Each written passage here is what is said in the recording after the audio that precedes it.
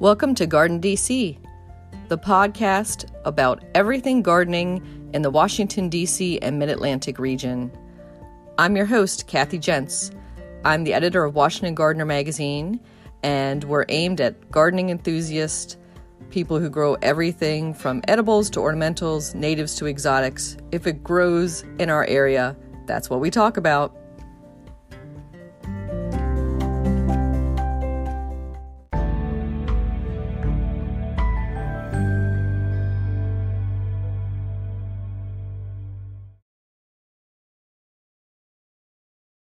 This week on the Garden DC podcast, we're joined by Ashley Edwards. She is a horticultural extension agent for the Virginia Cooperative Extension. She serves the needs of producers along with the production, harvesting, marketing, and distribution of vegetables, small fruits, tree fruits, alternatives, specialty crops, and greenhouse crops.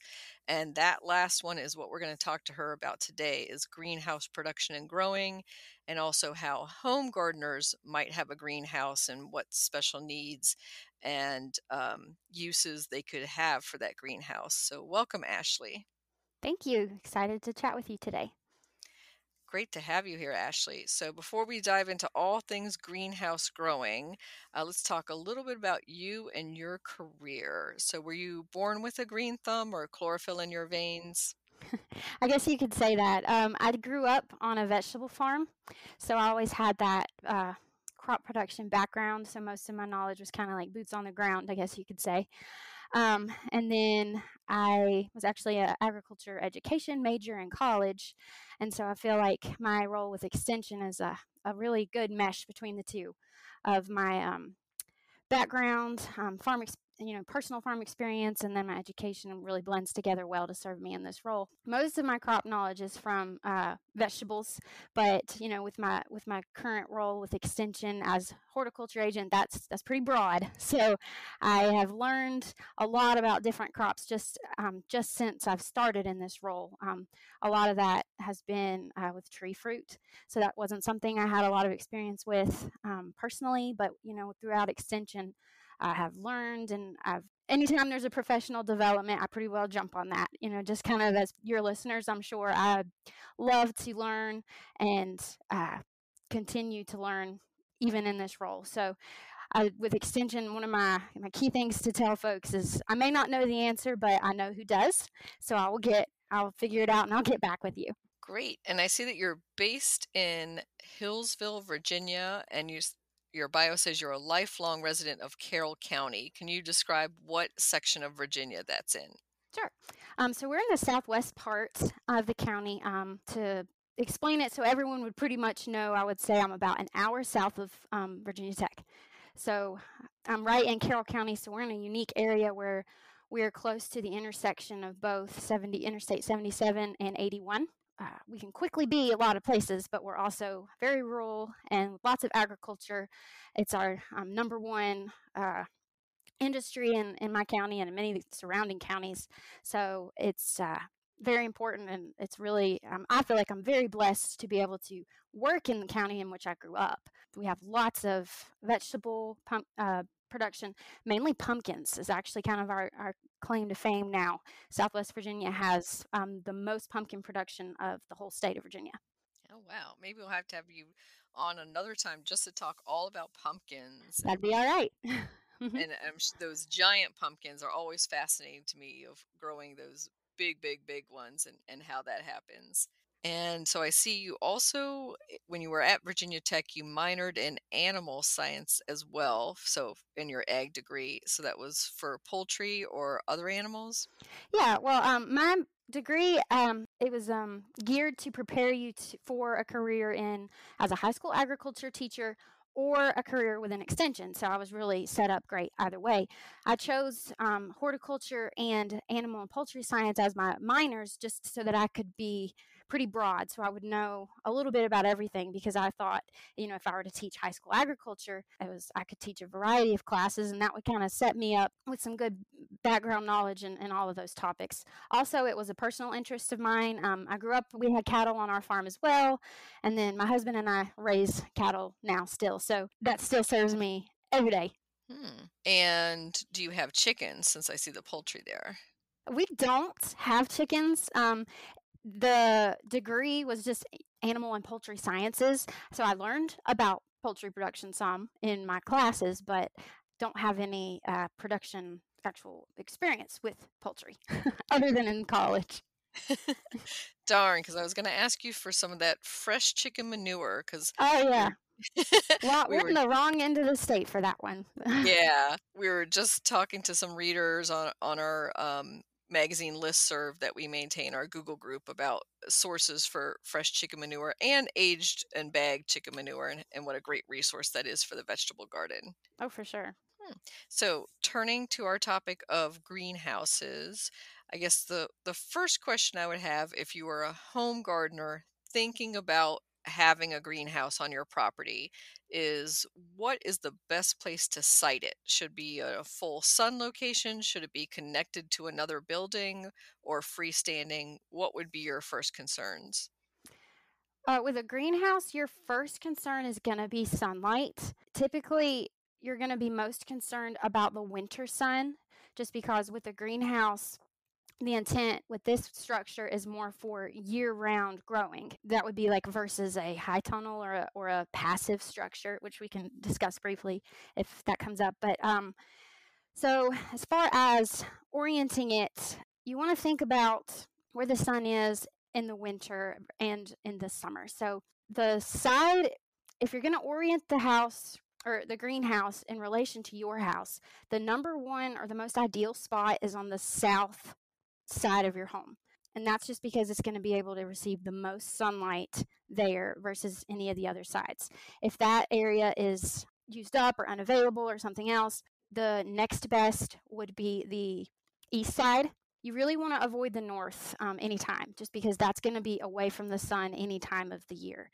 There's some good graphics if you were to look that up online that kind of show where the sun would be at any given time of the year, and you can visualize, oh, okay, so if I put the house here, then as the sun moves from east to west throughout the day, I can picture how the shade is going to affect the plants inside when you take into account like the trees and other structures maybe in your yard around the greenhouse. Yes, that was the next thing I was going to ask was about trees. So if you had large deciduous trees versus evergreen trees, those would be fine if they were on the south side because they would be dropping their leaves. Yeah, it's actually desirable to have some afternoon shade, especially in the warmer months. So, if you've got some deciduous trees in your yard nearby, that can be good. You want that shade because it will be shade in the hottest part of the year, but then in the fall and in the winter, those leaves are gone, and so you are getting that additional sun when you need it most. The concern is just having them too close to the greenhouse so that if in poor weather or dying trees or what have you, if those limbs were to fall, you don't want it to be close enough to damage your house or the greenhouse.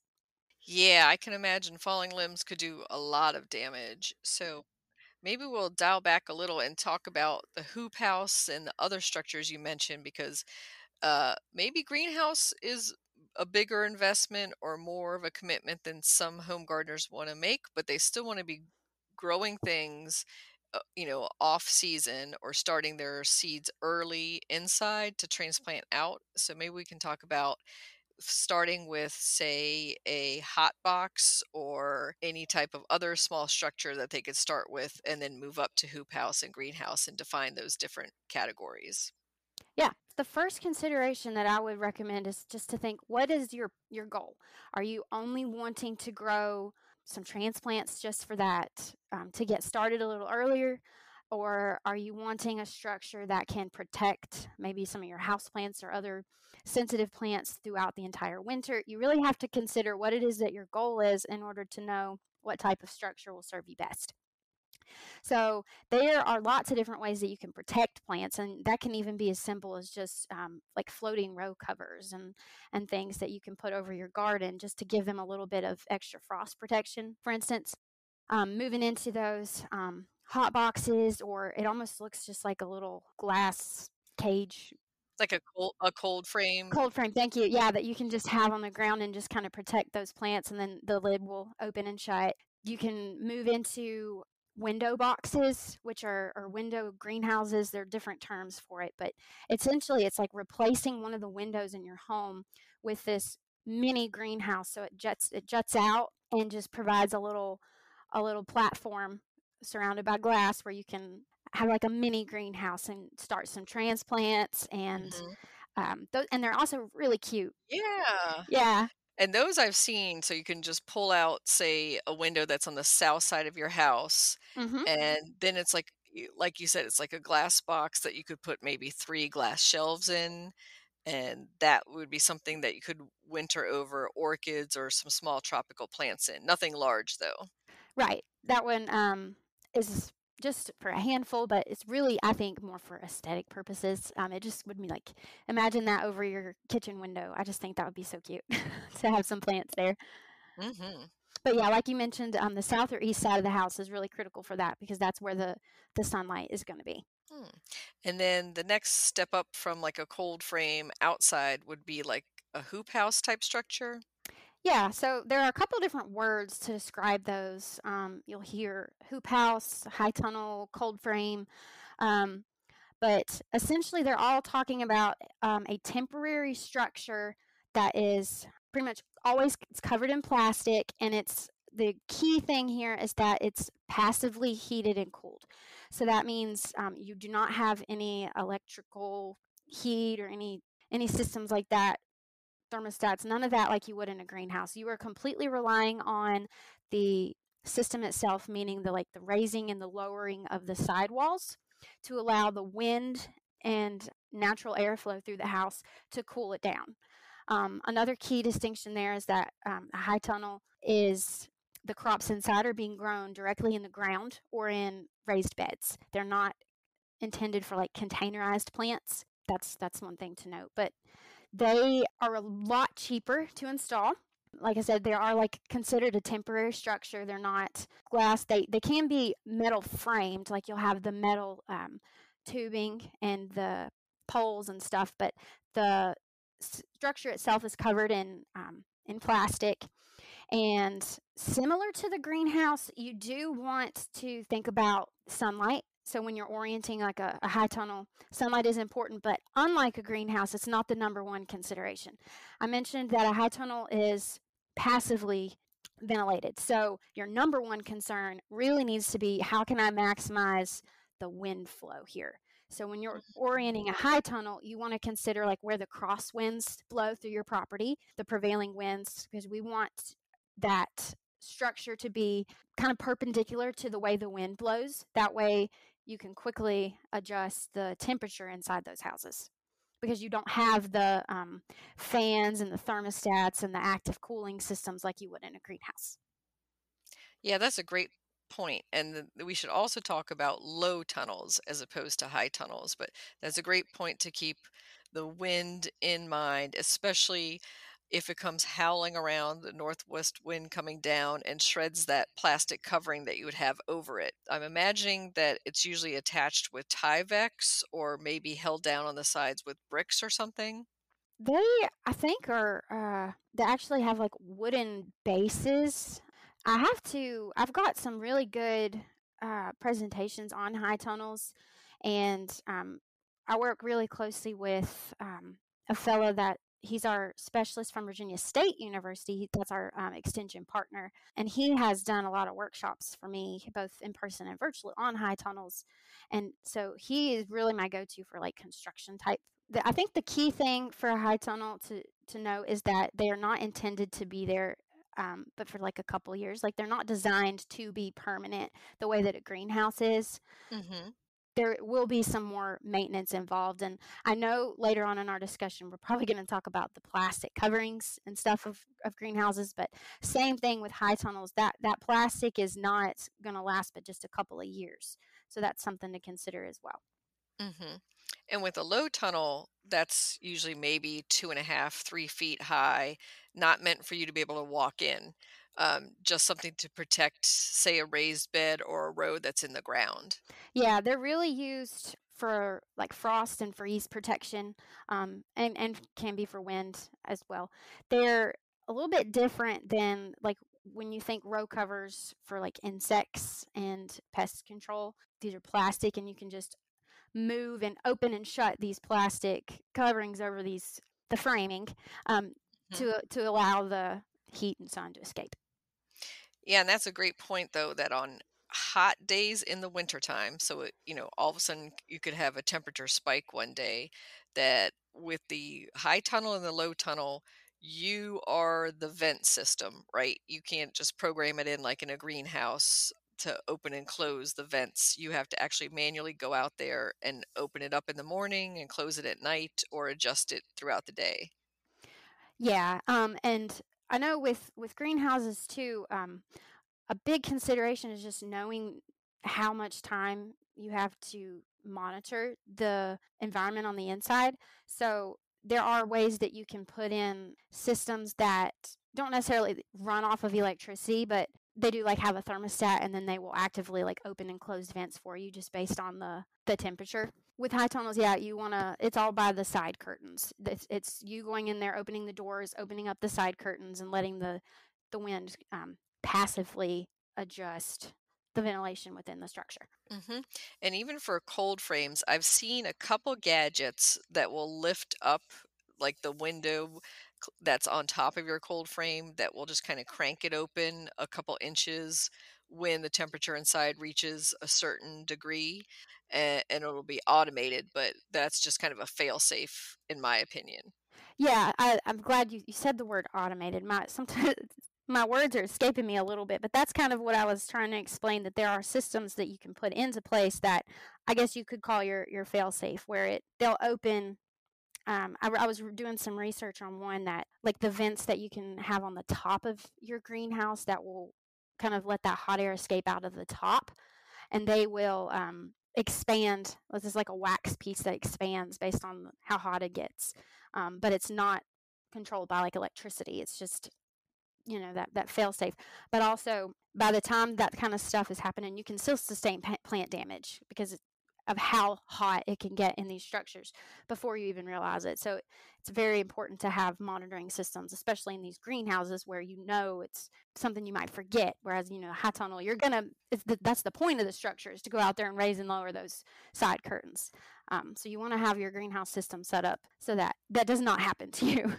hmm Yeah, and I know some greenhouses are so sophisticated these days that they can send a notification to your smartphone or send you an email and tell you that something is wrong or something is off on the temperatures or that you need to come in and adjust things. That's right. I can remember growing up. I told you all that we grew vegetables on my farm, but we had 3 greenhouses that we used to grow our transplants, our cabbage and broccoli transplants mainly. And so we had these structures out there, and we would start sowing our plants in February.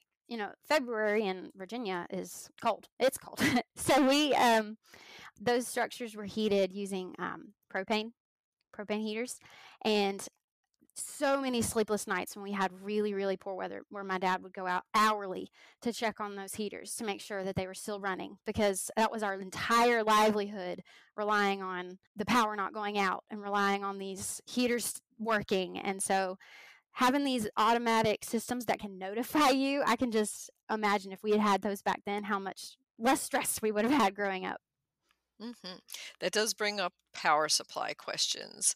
So if you have a power outage and your greenhouse is being heated, what can you do? Well, most of these types of heaters, there are different ones. So I know some of the newer, I guess, greenhouse improvements. I was doing some reading about some solar options. Of course, with backup generators, that's what we had to use when our power would go out. It just kind of, you have to think about how much money you have in the crop inside. There are different ways to heat, including using fueled sources. Like if you had like kerosene heaters and things like that, that could be hmm an option. But you have to pay attention to the ventilation with those as well, because that could be dangerous for you. Not to mention the plants from having like ethylene, too much ethylene inside that's coming from these heaters and things like that.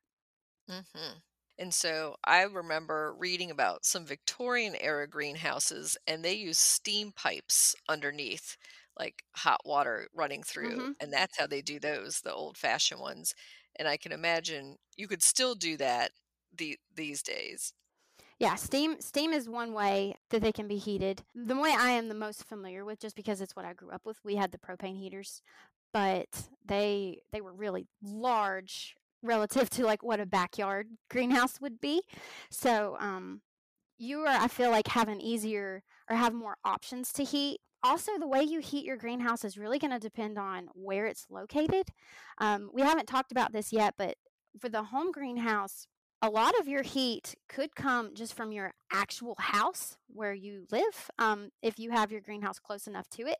So some greenhouses are even built to where they are right flush with a door or a window to your actual home. So they're using the heat from their house to heat their greenhouse just by leaving the door or that window open. Now, of course, that's going to make your home heating bill higher, but you have to consider, would that be cheaper than actually having to put in a separate heating system?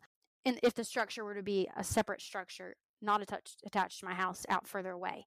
So it's something to consider. Mhm. And I think the other thing that we didn't talk about when you're first siting your greenhouse, besides having it maybe connected to your house or separate, is the level of, like, having it on a flat plane. What you could do, either it's on bricks or on a concrete floor. How else do you do the flooring for the greenhouse? With flooring, it's important. You want to consider cleanliness, humidity, comfort, all of the above. I think the most recommended thing really would be like crushed gravel, like really small pea gravels, because that's going to minimize the risk of having like other fungal stuff going on versus like if you had just bare ground or mulches, things like that. Also, your humidity and this the amount of organic matter that just gets hot and decaying in there. So it's an improvement to have the gravel over that. It's not very uncomfortable to stand on as compared to like if you had concrete or something. Our greenhouses at home had really, really, really tiny little gravels so that you could pack it pretty flat. So you had a really nice flat surface. And then we actually covered it with like a black, almost like a landscape type fabric. Um, and then, or also just like a black plastic covering. And we had that really just to keep it clean and to keep weeds and stuff from growing in there as well. Hmm. I'm glad you said the word weeds, Ashley, because I think a lot of people don't know that you still have to weed inside a greenhouse. Yes, and I, from experience with it, with our greenhouses at my parents' farm, we had the greatest weed trouble was right along the outer edges of the greenhouse. So they would like poke out from underneath. It had like a wooden frame at the base, and they would just come through there, and you'd be amazed at how many could poke through that fabric and come through on the sides, and that's no good. Also, just for pest control, you want to really minimize the weeds on the outside of your greenhouse. I know if it's in your yard, you're probably, and if you're an avid gardener, I'm sure you're probably going to be tending to your yard pretty frequently, but keeping tall grasses and things mowed and weed eated around your greenhouse are really going to minimize like rodents and stuff wanting to come into your greenhouse. It's something you just might not think about, but getting rid of that habitat for them is very important as well. Good point. Yeah, I do notice that around the high tunnels too, and the hoop houses, that's exactly where every plant wants to germinate, is on Mhm. that, right on that tight edge that's super hard to weed on that border. Yep. And of course, because it's warmer there and you want to be there, every plant wants to be there. I want to talk also, we talked about if you lose electricity, what you might do in that situation, but let's talk about snow and snow load and snowstorms. Snow is can be one of your biggest enemies with a greenhouse, really. I feel like in the last couple of years we haven't had the crazy snows like my parents talk about having had, but it Hmm. really doesn't take a whole lot to really damage these structures. So if you know that you're kind of in an area where you get a lot of or frequent snows or heavy snow, wet snow, and you have a greenhouse, there are a couple things that I would recommend. First off is before you even install a greenhouse, consider its shape. So if you're somewhere where you know snow might be a problem, consider like an A-frame. So it's got really steep sides that snow is just going to shed right off. Versus like a Quonset or like the classic U shape. Those can hold snowpack, and it can really damage the bows in that structure and really cause a lot of damage to it if that snow gets packed in. If you do have like a Quonset shape or one that doesn't shed snow that well, run in the heaters ahead of time. If let's say you don't even have plants in there, but you want to protect that structure, you can run the heat in there to kind of melt that snow a little bit before as it falls. Going out there in the snow with a broom, I have taken a large, like really wide push broom before, and just very carefully, because you don't want to poke holes in the plastic, but just very carefully pushing on that plastic to get that snow to just slide off. I know it's a little more work, but you've got money in these structures, so you want to protect them. But really, your first and foremost thought should be the shape. So A-frames are going to be the best at shedding snow, probably followed up by the Gothic style, where it has more of that tippy point and then kind of like cascades downward. That will be the next best as compared to the U-shaped Quonset style. Yeah, and I do recall our polar vortex type storm that we had several years ago where it was several feet in one Mm-hmm. day, and that Friends with Greenhouses, wholesale operations, they were literally up all night just pulling snow down layer after layer because more than 6 inches would have broke through those. It's insane how heavy the snow can pack, and a plastic covered structure will be affected worse than glass. That's something to consider as well. Hmm. And now that we're talking about the material, so let's talk about some of the pros and cons of plastic. Some of those like corrugated plastic almost that I'm seeing for Mm-hmm. edging material around small greenhouses versus glass. Well, plastic is the cheaper option for covering a greenhouse. Typically, you do have, I know what you're referring to with the corrugated plastic, and that's good. It's a little sturdier. There are also the plastic, I guess it's the flimsier plastic. It's that polyethylene. That's what most greenhouses today are covered in, is that double, sometimes more than that, but double layer polyethylene. It's just so much cheaper than glass, like a sixth to a tenth of the cost as opposed to a glass covered structure. And then they can be heated exactly the same. The plants grow just as well. One of the downside to plastic is, as we've mentioned, it holds up a little less well to weather and will degrade in the sun over time. So if you had glass, as long as it doesn't break, will kind of last indefinitely when you're talking about being degraded by the sun. If it's that polyethylene plastic, you can pretty well count on having to replace that after about 4 to 5 years. It just gets brittle and will just crack and kind of break apart. There's also polycarbonate, I believe is the word I'm looking for, plastic, and it looks, if you were to look that up, you'd be like, oh, okay.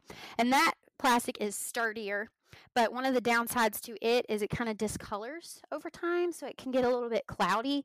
Also, I've noticed like algae will form up into the grooves of it a little bit more so, and you can't like clean out the inside of it. It gets up inside the grooves of that plastic. On our greenhouses back home, that's the plastic that we had on our end walls. On one of the end walls, like that surrounded where the ventilation, the big vent was. Typically, most often, plastic is cheaper, but you have to know that it has to be replaced. Glass more expensive, but it might be like a one-time investment.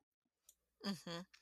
And I think on the glass, there's also the concern about the glazing and the edging material and keeping it in place and keeping that up. And then you did mention cleaning. So I'd imagine glass is easier to clean. Mm-hmm. And some of that plastic material does get that haze to it because of the sun exposure and it's breaking down of the material. So when it gets that haze on it, would you just replace that plastic at that point? You could probably just tell if your plants are still thriving, it's probably okay. If it's that polyethylene that's meant to be replaced after a couple of years anyway. Another thing, it's related to what you said, but when you're talking about glass versus plastic, and we're talking about shading the greenhouse, that you can, if it's a glass covered structure, you can actually like paint on material or like a substance that can provide some shading and reduce the temperature and kind of protect those plants. Whereas if you were to do that, if you were to try to apply that to a plastic structure, you're going to have a lot harder time cleaning that stuff off. Related but unrelated blurb there. But along the same lines. Mhm. Yeah, I've seen that sometimes when you go to a greenhouse, it'll have that kinda like that white coating, applied to the glass. And they make like a one that you actually purchase for that purpose at like Mhm. greenhouse supply stores, but I've also seen where you just get latex paint and just mix like 1 part paint to 10 parts water or something and just paint that on, and then you would actually have to get a little elbow grease out there, but you whenever you're ready for that to be taken off, you just go out there and clean it off. Mhm. So and it's acting as a shade cloth, kind of. Right. And whereas if you had the plastic structure, you might be better off to actually use a legitimate shade cloth.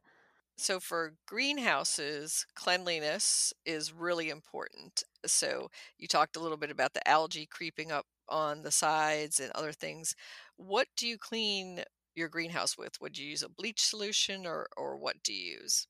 Bleach is good because it's very readily available and cheap, and does a good job. So greenhouse sanitation is just really critical to mainly to keep out plant pathogens and things that can cause plant diseases year after year. It's important to keep the structure itself sanitized, like before every growing season, but also sanitizing those containers that you may be using, like your transplant trays, any pots, flats, all of that stuff will need to be sanitized. And bleach is perfectly fine to do that, like a 10% bleach solution will do the job. They also have chemicals out there that you can use like oxidate and things like that that are intended to kill some of these pathogens, but I think in a homeowner situation bleach will suit you just fine.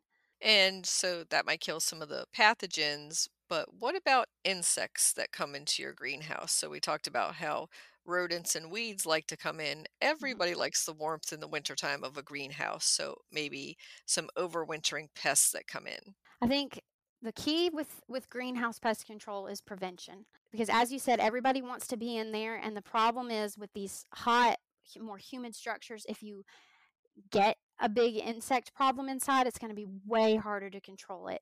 So, to keep them out in the first place, it's very important that you inspect any plants you're bringing in before you bring them into the greenhouse. So, looking for any diseases and insects. When you're looking for insects, they may not be readily seen. So, I always tell people to make sure that you're looking at the undersides of the leaves as well for any like egg masses or any, because that's where they want to hide. They're smart. They will avoid you. Look under there and look for signs of them.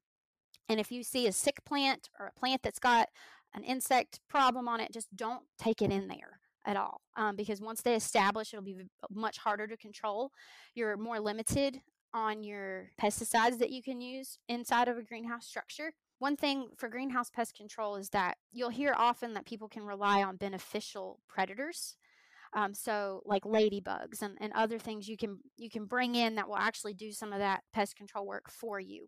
I really try to express the importance of IPM or integrated pest management within these greenhouses, and prevention is really the key here. So I would recommend that you consult with your local extension agent, like maybe before the growing season, and say, here's the types of plants that I'm looking to grow. What options for pest control are there, like as far as what's labeled for these crops and what can I do to prevent having an infestation later on. That will save you a lot of time. Hmm. And I can imagine that it'll be different pests that would be for seed starting type little seedlings versus, say, your tropical plants that you're overwintering from the garden. Yeah, different pests, and they like different plants, different temperatures. Typically, though, I think some of our most common insect pests that really affect greenhouses are like whiteflies, fungal gnats, mites, and aphids are really bad ones. We have a publication that I would recommend everybody that's gardens download it or purchase it, that Virginia Cooperative Extension publishes and updates every year. It's the pest management guide called Home Grounds and Animals. And within that, it has pest control recommendations for basically every plant that you can think of, as well as recommended sprays and information about the type of pests that you may encounter. So if you're wanting to know about the types of bad guys you're trying to fight, I would keep that resource at your disposal. It will serve you well. Hmm. And so for greenhouses, we had talked about, glass is so much more expensive than some of the plastic. But for sourcing them, is that usually you would take measurements and do it by a mail order or have it for a kit, or is there some local supply place they could purchase them at? It completely depends on your budget, I would say, and the size. There are pre-made kits that you can buy from anywhere. If you Googled it, if you went to local garden supply stores, and they're at all different sizes. I think the biggest complaint you'll hear from people is that whatever they did put in, they say is not large enough. So I think a good recommendation is after you think about how big you want your structure to be, go bigger, as long as your wallet can afford it. People every time say they outgrow it quicker than they think. The kits though are easier, they're cheaper in certain instances. It really depends on, like I said, the glass versus the plastic, but they are definitely probably easier if you are have less planning time, I suppose, and less of a DIY person. If you are more of a DIY person, there are a plethora of extension resources even that tell you how to build these structures.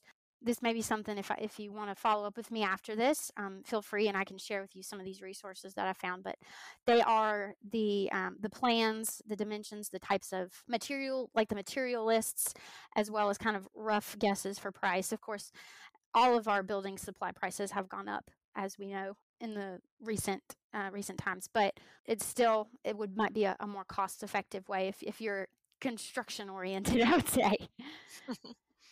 And you could also look into maybe used greenhouses Hmm. or some of the antique ones that you could kind of update. I've even seen people use old storm doors that they've got at like a housing rehabilitation yard where you can buy old materials and just piece that together from Yeah, windows and storm doors, which is pretty cool. I've seen some really pretty ones made out of just like upcycled windows and the frames Mhm. for those.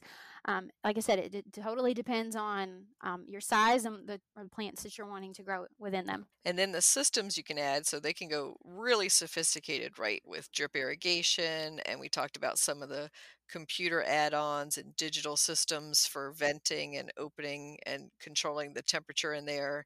But for the home gardener, they're probably not going to go with that much automation. Yeah, it's kind of just up to you. But like I said, it really for the home gardener is going to depend a lot on the amount of time you have to babysit them. Because the less automated they are, the more that you have to be diligent in looking after them.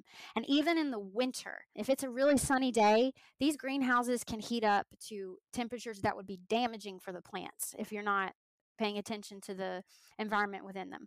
So if you're just relying on you going out there and opening vents and checking the temperature and looking after your plants and keeping them watered, and you don't have that automation set up, you can kill your plants even in the wintertime. So just consider your time, consider how far away it is from your house. If it's something that you don't mind walking out there and trudging through the snow to go mess with your plants.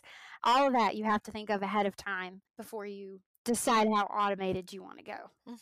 And I can imagine that in future years, you could add on like a drip irrigation system or the vent system after you had the basic structure.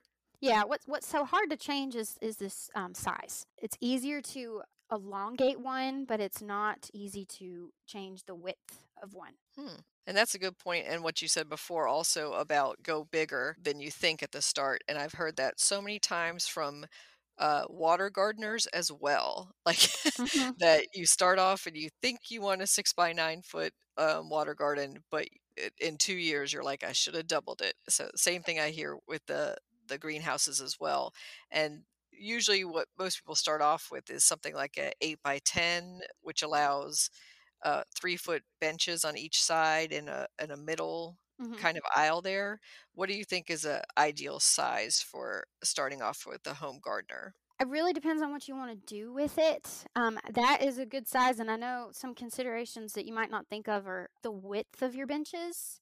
Like you don't want it to be wider than you can reach just by standing with your arm. I think I read somewhere that 8 by 12 is probably a pretty standard one. But one of the there's a resource that I found, and if I could remember where I found it, it was an extension publication, but I have it saved. So if you follow up with me later on, I can get it for you. But had plans that were multiple plants for multiple different size structures. I can post that with the show notes and share that with everyone. Yeah, it was Louisiana Extension, and they had plans to build all kinds of different types and different sizes. One that they had that I think is fairly common is a 9x12 wooden frame, plastic covered greenhouse. That's their hobby greenhouse size, or a 10x12. Great. So we'll definitely share that link with everyone too. Lots of options. Great. And so any other concerns or cautions or maybe some success stories for the home greenhouse grower?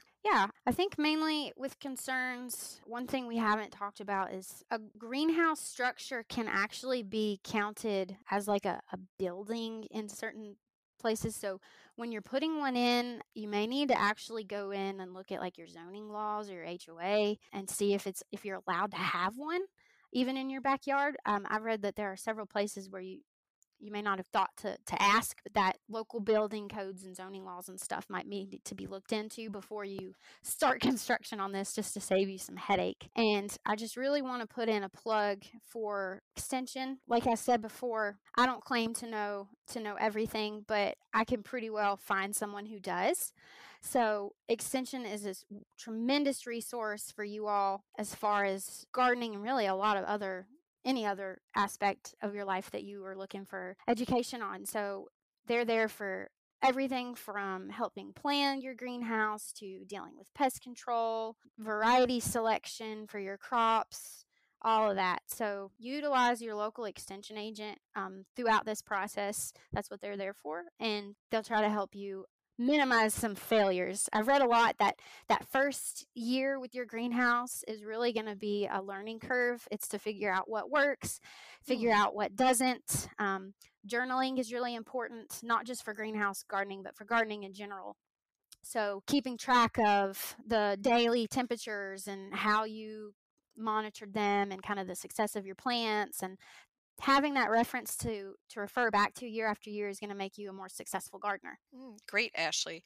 And so for those who want to contact you for follow-up, how would they do that? They can contact me at my email is aledwards@vt.edu, or I would recommend you to first off contact your local extension agent, just because your local agent would be able to come out and do a farm or a visit to your home, actually like look at the structure, walk through this literally with you and help you. And every county got like 120 something extension offices across the state of Virginia. So just Google Virginia Cooperative Extension, and then you can go and find your local extension agent, and they will be happy to help you with any types of these gardening or production questions that you may have. Terrific. Thank you, Ashley, and thanks for sharing all your knowledge about greenhouse growing. And I love that about the first year being a trial and error year. So don't think if it didn't go well that it was a failure. It's just for learning for the next year. That's right. That's right. Thank you again, Ashley. Oh, thank you for having me. This was a wonderful conversation. And like I said, it's a lot at once. So really follow up with your extension agent, and that's how we can help you be successful. When you need mealtime inspiration, it's worth shopping Kroger, where you'll find over 30,000 mouth-watering choices that excite your inner foodie. And no matter what tasty choice you make, you'll enjoy our everyday low prices, plus extra ways to save, like digital coupons worth over $600 each week. You can also save up to $1 off per gallon at the pump with fuel points. More savings and more inspiring flavors make shopping Kroger worth it every time. Kroger, fresh for everyone. Fuel restrictions apply.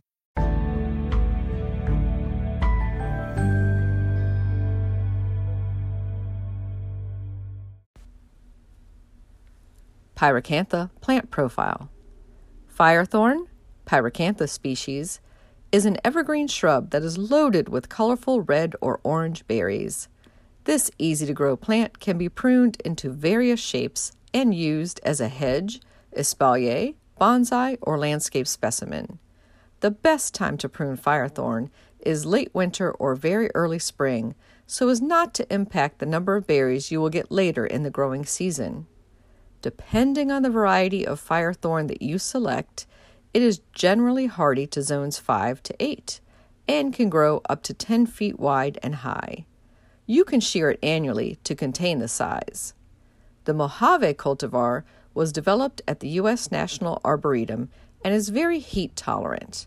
It is also considered to be reliably deer resistant. Firethorn prefers full sun, but will tolerate part sun. It likes well-drained sandy soils and is drought tolerant once established. Pick your planting location carefully, as it does not like to be moved or transplanted. Firethorn can be propagated by taking cuttings in the summertime. It is in the rose family and has sharp thorns that make it useful as a natural security barrier. Birds and small mammals like to hide inside firethorn and build nests in them, as they provide excellent protection from large predators. Birds love to eat the long-lasting berries as well. This plant is originally from Eurasia and is sometimes mistaken for cotoneaster, which is thornless. Pyracantha, you can grow that.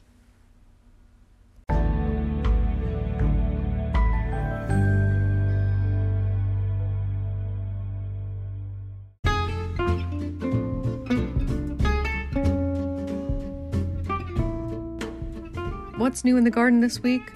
Well, first, I want to say that I am super proud to announce that Garden DC has won the Best DC Podcast in a contest run by the DC State Fair. And I want to thank all of our past guests. I want to thank our interns who worked on this program and all of those who voted for us in the contest. Most of all, I want to thank our loyal listeners. You make it all worthwhile. Thank you all so much. Over in our community garden plot, we are picking greens mostly right now. So we've got bok choy, spinach, and cut and come again lettuce. And the radishes are a couple weeks behind that. We finally also pulled the tomatoes and peppers and took the last of the fruits off those vines and then put those into landscape waste. Kept the peppers and tomatoes to see if they'll ripen, or we can make some maybe green tomato salsa out of those. And put the garlic in their place. In my own home garden, I am awaiting my camellias to open, and these are the fall blooming camellias. We'll be talking about them in a few weeks on a special episode of Garden DC, so look out for that.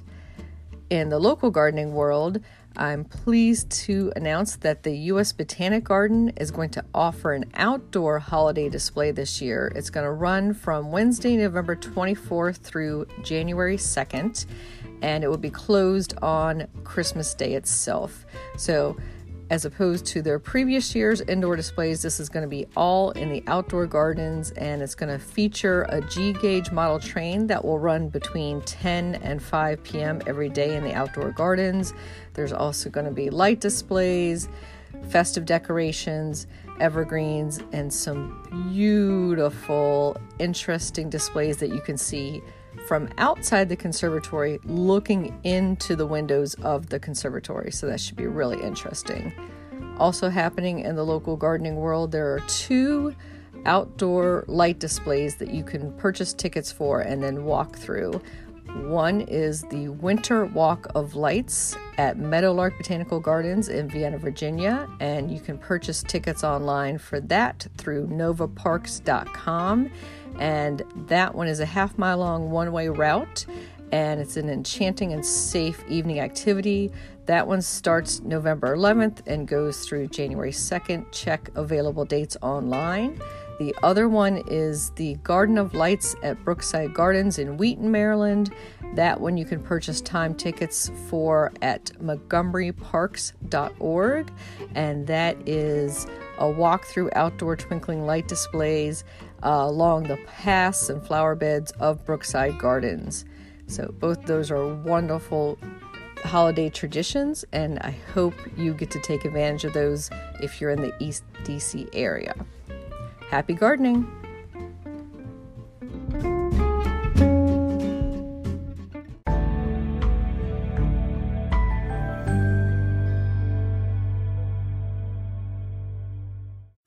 In the new book, The Urban Garden by Kathy Jensen Terry Spite, you'll find dozens of inspiring and creative ways to grow flowers, shrubs, vegetables, herbs, and other plants in small spaces and with a limited budget.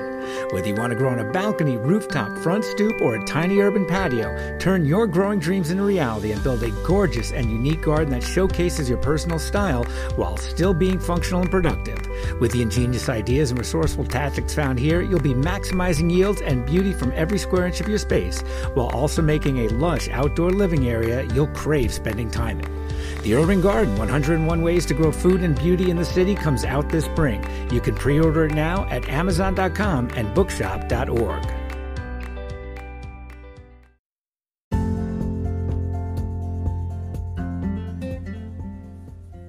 Thank you for listening to Garden DC. You can become a listener supporter for as little as 99 cents a month by going to anchor.fm/GardenDC/support. Another way to support this podcast is to subscribe to our monthly digital publication, Washington Gardener Magazine. To do so, go to WashingtonGardener.com. Thank you.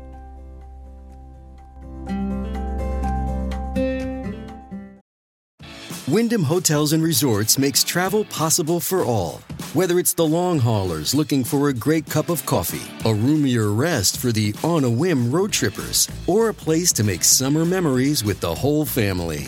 No matter who you are, where you're going, or why, with 24 trusted brands to choose from like La Quinta, Days Inn, and Super 8, your Wyndham is waiting. Get the lowest price at WyndhamHotels.com. Restrictions apply. Visit website for more details.